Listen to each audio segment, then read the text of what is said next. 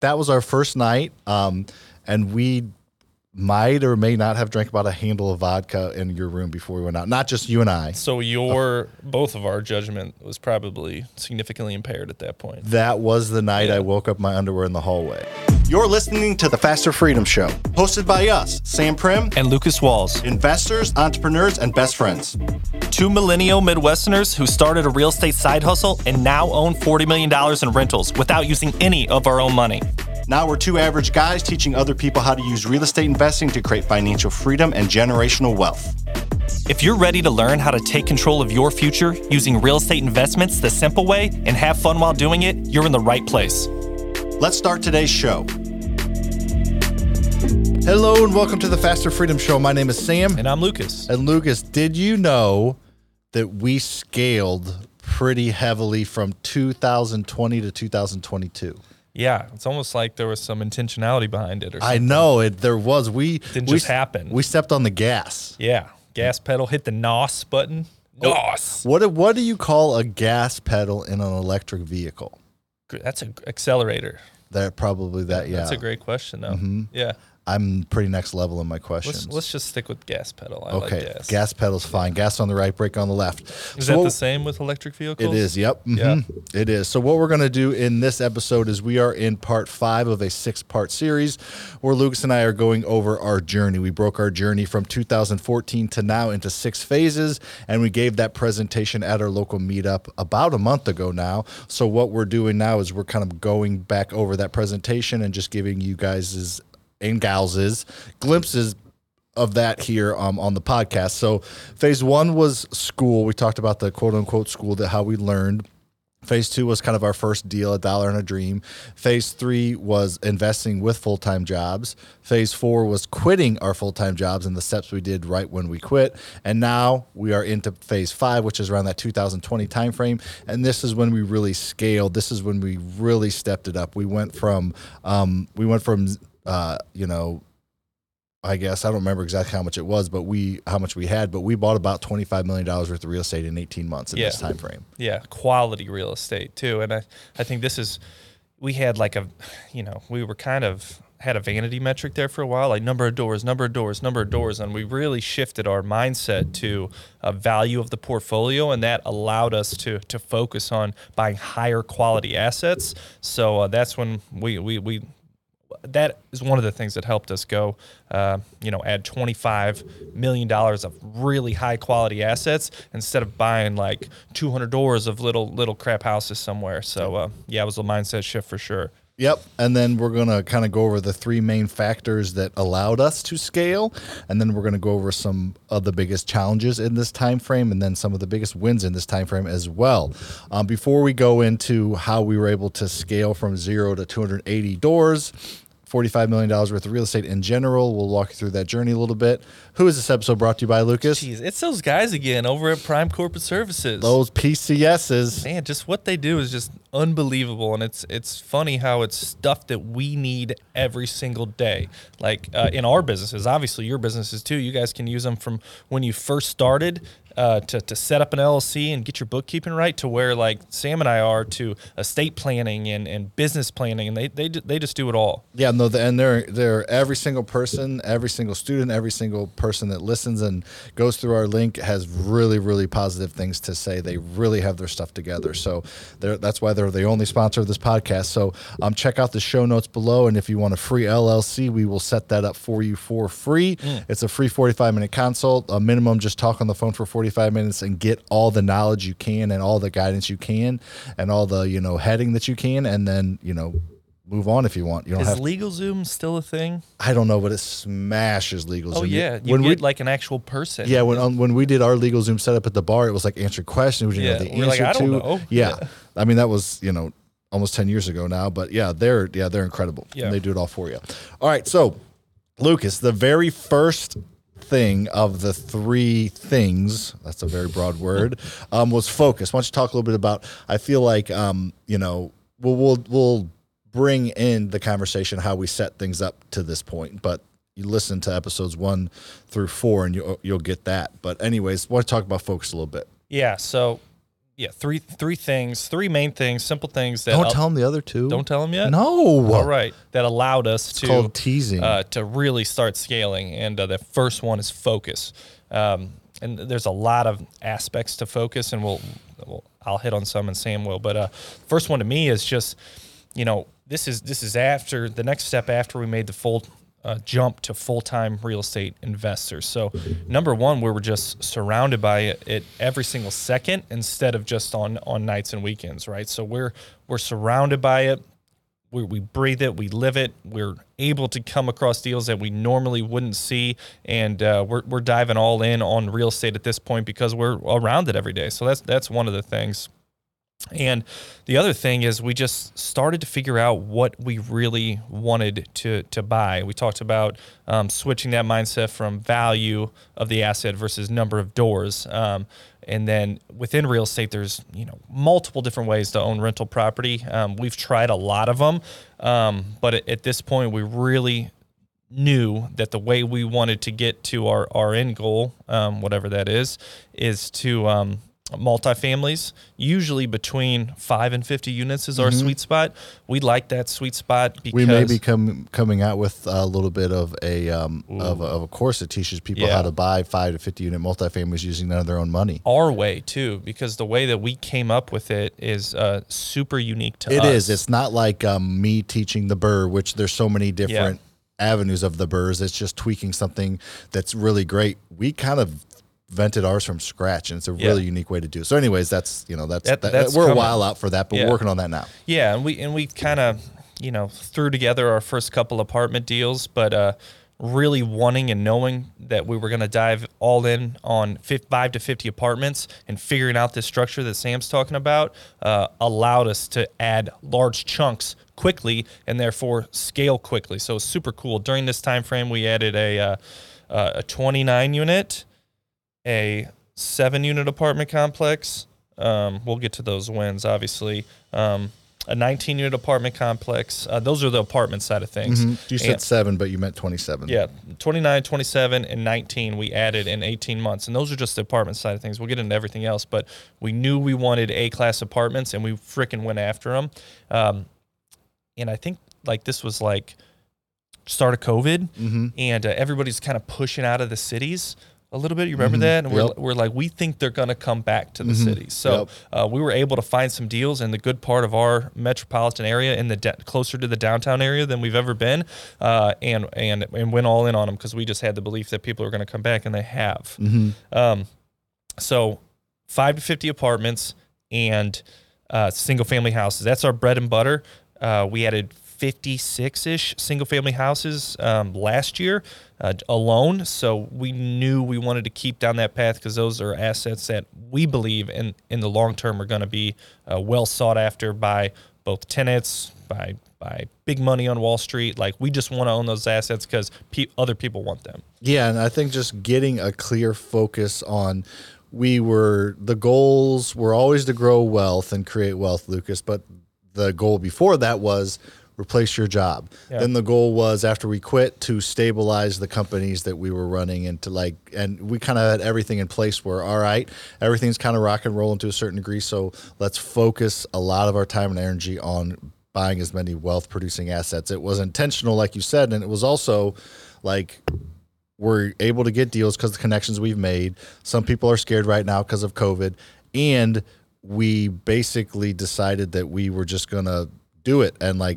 continue to push forward. I lost that last point. What was it? So we completely lost. So and the environment was great for interest rates were still very low when we bought most of these. So it was we were getting deals, people were leaving, real estate was still going up in value, and interest rates were low. That was a recipe for us to, really put the foot on the gas because, not all of that, I think, is going to always be aligned like it was, or very rarely. Yeah, good point. It was a beautiful, perfect storm because you can't just think, hey, I want 100 doors, or I want $100 million worth of assets, or whatever you want, and expect it to fall in your lap. That's the first step, is getting clear, but your actions, your everyday actions, have to align with what your goals are and what your core focus is. And what a big part of what helped us with that was a book called Traction, right? Yep, Traction's a good book. It just basically, if you focus on what you want and you want to grow companies and organize your the structure of your small business, Traction's a great book for that. I'm sure we'll link it in the show notes. If not, we have had it linked before. It's just Traction by Gino Wickman.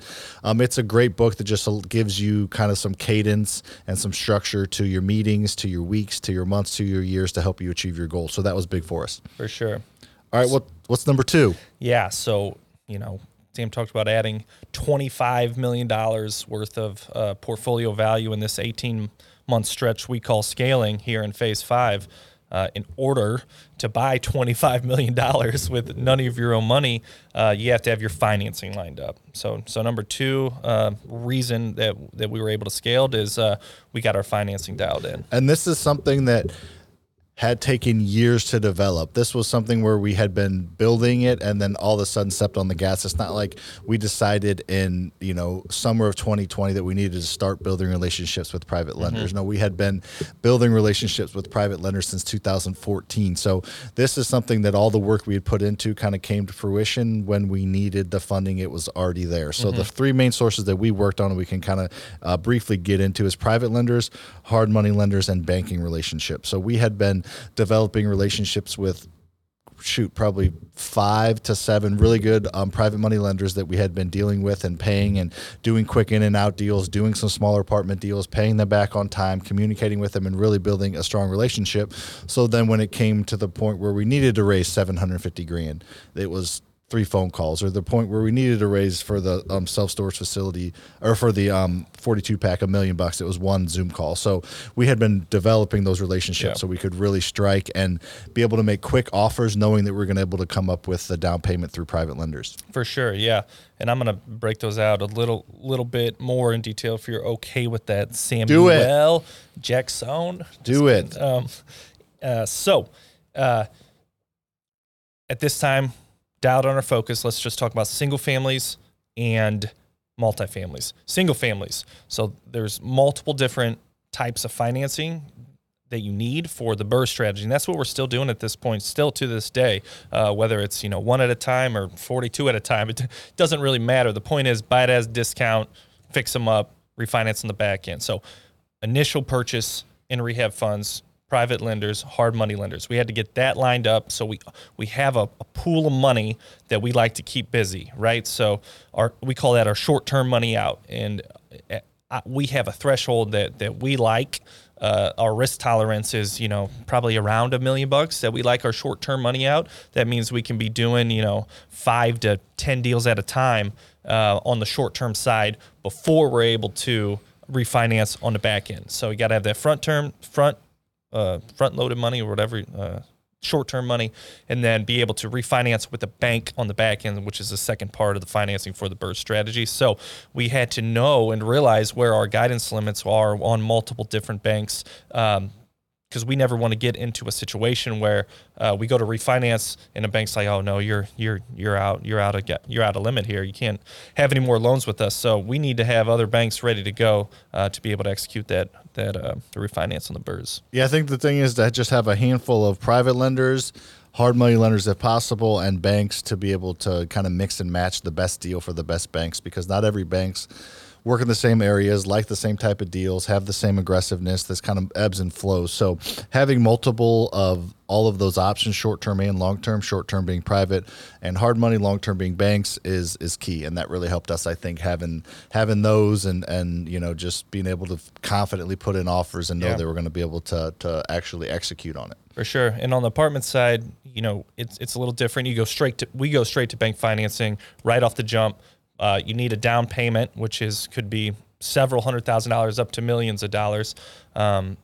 So like this 19 unit that we bought, it was $4.65 million for 19 units, right? Mm-hmm. That's how nice it was. So you have to have the bank ready to go for that 80% of the 4.65, but you also have some capital partners that are willing to stay in these deals a little longer than a BRRRR. So we partnered with some people, able to put together that down payment, and went and took that thing down. Yep, for sure. So we were focused on what we wanted. We had a clear vision and a clear path to do it. We had built up enough, business and systems and processes to be able to focus on this. We had our financing lined up, and we continue to tweak it and grow it and cultivate it, as well as build on what we had been doing. And then a huge part of it, and this is kind of teasing part 6 a little bit, but we're going to go into way more detail in part 6, is having a team, having somebody to be able to let us focus on you mainly analyzing and working on deals, and me kind of focus on negotiating and or worrying about raising the funding, so we can kind of be in our genius zone, because we still have other businesses to run. We didn't focus 50 hours a week on this. Right. So we just focus more than usual at this time, and basically just having the team to do the things that they're better than us at and that we didn't want to do. Yeah, RGAs, right? Allowing us to focus on revenue-generating activities. Ooh, I was thinking Robert Griffin Authority.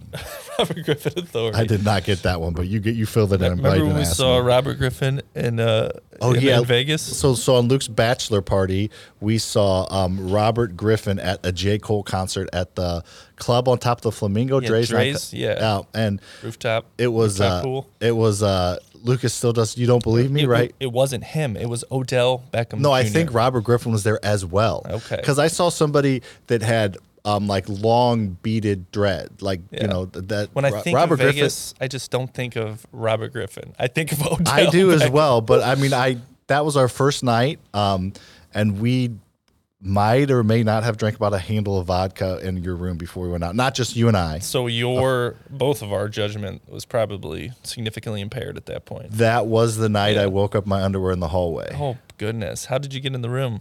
I don't know. You didn't have a key with you? I obviously did have a key because I got in the room. I think you went down the front desk, didn't you? Well, I went into the room, not really remembering much. First night in Vegas, went into the room, and then woke up in the hallway in my underwear. But I obviously had been in the room because my clothes were in there and my phone was in there. Yeah. And then I went down to the front desk in my underwear. Yeah, and they gave you a key instead of had arrested you. And had them get me in. Yeah. And they're like, "Are you sure this is your room?" I was like, "Yeah, I found my wallet somehow. It was in like the nightstand drawer by the Bible. Like, why would I put it in there?" And I was like, "This is me." This is me. And we saw Robert Griffin that night. There and we saw go. J. Cole. I don't think I didn't make it the whole concert. Yeah. I left early. I'm not going to ask what you did that night, but I left early. RGAs is where that started. Revenue generating activities. So we had, at this time, we're starting to build out our property. Not your bachelor party at the time. We're jumping back to 2020, right? Okay. Jumping back to your bachelor party 2021, was 2022. 15 was your bachelor party, right? Yep. March 2015. We went to Vegas. It was like 80 degrees. We had 2 doors at that time. Yeah, we were big deals. I I was broke. Vegas can't handle us. Yeah, there was like $40 drinks. I'm like, what? Yeah. It's like, why did we choose here? Yeah. We went to Lake like yours. Yeah, so Lake the Ozarks was my bachelor party. We were all just out of college and nobody had any money, so we went to my parents' lake house. Yeah. We had some fun. Yeah, your dad drove a boat to the bar for us, right? Yep. I think I punched I remember. a towel dispenser, a hand towel dispenser off the wall. Nice. Well, I'm a badass. So you had a broken hand then, and you have a broken bone now. I have a broken rib now, and I didn't break my hand punching that. I broke my hand punching someone other punched you, people. Obviously. I wish that was it. All right, ribs broken. All right, so onto the team. So yeah, we're going to get into this a little bit. So a little bit of a teaser for next episode. But having a team do the things and being able to rely on other people, because 2 people can only do so much. Right. We have multiple companies and multiple streams of revenue to keep an eye on. So we need people to help us run those, and we're going to really dig into how to build that team. Yeah. To me, the most important pieces were construction and maintenance, and then also the property management team. And getting that built up and strong enough to allow us to focus on just adding more cash flowing assets and going out looking for deals and setting up the structure and finding the money, and then just buying those good deals and passing them off to our awesome property management team, and us not have to worry about the back end so much was a extremely important part of how we were able to scale during those months. Yeah, and I love it. And we're looking at a pretty massive package right now of properties, and we're not set up to manage them right now, but I love talk with Frock, our guy who runs this company, and he was like, Richard Frock, and he was like, I don't know, we'll figure it out. You buy it, we'll figure out how to manage it. So I love not having that fall on us. It falls on us at the end of the day, but not really. He's like, I'll make it work, which is cool. And we will. Yep. Super cool. So those are three main things that allowed us to scale so quick: focus, financing, and team. Yep. All right. So some challenges at this time were Lucas mentioned a little bit earlier, but property management. We were growing so quickly. We're like, we're not going to pass up on this deal because we don't quite have the management figured out. We will figure it out as we go, and we did. And we don't want to, have a lapse in, managing. We want to be able to manage properly and treat people fairly and communicate. But we're like, we're going to buy these deals and figure out the property management. That was a little bit bumpy for a little while. Yeah, and also bookkeeping was a big challenge. It's challenging in general for a large portfolio to keep up with the books. There's a lot of ticky-tack checks that go out and a lot of checks that come in, right? So a lot of transactions, but we also had some personnel changes on the bookkeeping side too that we had to figure out too. So just keeping up with the books and getting our financial reportings up to date has been a challenge. Honestly, it's still a little bit of a challenge. Still very much a challenge. Yeah. Yep. I think that's just goes to show us growing so much, and we haven't scaled at this pace, but we haven't really slowed down. Our education business has grown. We're trying to scale our flipping. We're always trying to grow things. And then some big wins. Lucas mentioned a few of them, but in this timetable, we bought 2 self-storage facilities, a 29-unit apartment complex, a 27-unit apartment complex, a 19-unit apartment complex, a 42-pack of single-family rentals, and probably 25 to 31 off single-family rentals. At least. I would say at least. So, yeah, so we added a lot of properties. Those are kind of going over like the actual, unit numbers, but that was about 25 million in real estate in less than 2 years. So this is a fun phase is what you're saying. It was a lot of fun. Yeah. And honestly, we didn't even really know it was to this extent or this extreme while we were in it. We were just kind of having fun, doing deals. Mm-hmm. Then all of a sudden, like middle of last year, we kind of look back. We're like, holy shit. We bought a lot. What do we do? Yeah, we got to figure this out now. So that was fun. So, we're not buying these to, just to buy them. We have a good time doing this. It's a lot of fun. I love building wealth and building our portfolio and seeing where the heck we can take this thing. For sure. All right, so that was that. Next episode is going to be on how to grow a team and how we're doing it, because we're definitely doing it way differently than most people. So if you're hearing this right when it comes out, look forward to the next one. If the next one's already out, check it out. All right, so before we get rocking, let's play the net worth game. What do you want to do? Net worth. NBA finals are coming up. We're in the NBA playoffs. Finals are probably coming up by the time this comes out. I don't know. Do you want to just do basketball players? We can, yeah. We keep it simple. Yeah, no, this will be out next week, so it'll still be in the or we could do owners final game. Owners, we can do of that. The teams that are left. All right. I don't. Does Pat Riley see the GM? Yeah, he doesn't own. Okay, I think we should do Pat Riley. Okay, we can do Pat Riley net worth, and then who else could we do? Either owner or big GM. We could do Rob Pelinka. Yeah, Rob would be a good one. He's a GM. Or we do the Bus family would be fun too. Jeannie Bus. Yep. Bus. Mm-hmm. Let's do Jeannie Bus and Pat Riley. Okay, perfect. You look up Pat Riley, or I'll do Pat Riley's net worth. What do you think? Pat Riley didn't get paid much as a player, obviously. He's been a coach for a while. Probably not much as a coach at the time either. Yeah. This might be tough. I'm going to say Pat Riley, $75 million. That's a pretty good guess. Are you looking it up? I am. I'm going to go $50 million. Okay. What do you got? Pat Riley net worth $80 million. Man, you're crushing these, you little shit. 6'4", 76 years old. Dang. He's a stud. That dude is a stud. I also see $120 million. I heard a cool story about $120 million looks like what it's at. So you were way off, but I was even more off. I heard a cool story about the Heat trying to get free agent players, and just it shows you how long their coach has been there now for the past 10 years, and that's who people look at as the main figure in that organization. Spoelstra? Yeah, Eric, and they were courting new free agent players, and someone looked at Pat Riley and was asked his wife, who is that? Didn't even know who he was. That just shows you the time is kind of changing. Yeah, and cool. they're got a great culture there, which is big. Yeah. I mean, they're freaking an 8 seed, potentially about to make it to the Eastern Conference Finals. Yeah. So yeah, they're rocking and rolling. All right, Jeannie Buss, owner, family, been passed down for the Los Angeles Lakers. Owner of the Los Angeles Lakers. Let's say I'm thinking that's probably most of her net worth is that, and I don't know how much she owns of it. She probably owns 55% or Yeah. something. But I'm going to go $7 billion. I'm assuming she makes money elsewhere. I'm assuming that that fame was able to buy the Lakers with some other business that's still around, but maybe not. Yeah, it could be that high. Jeez. That made me think a little bit.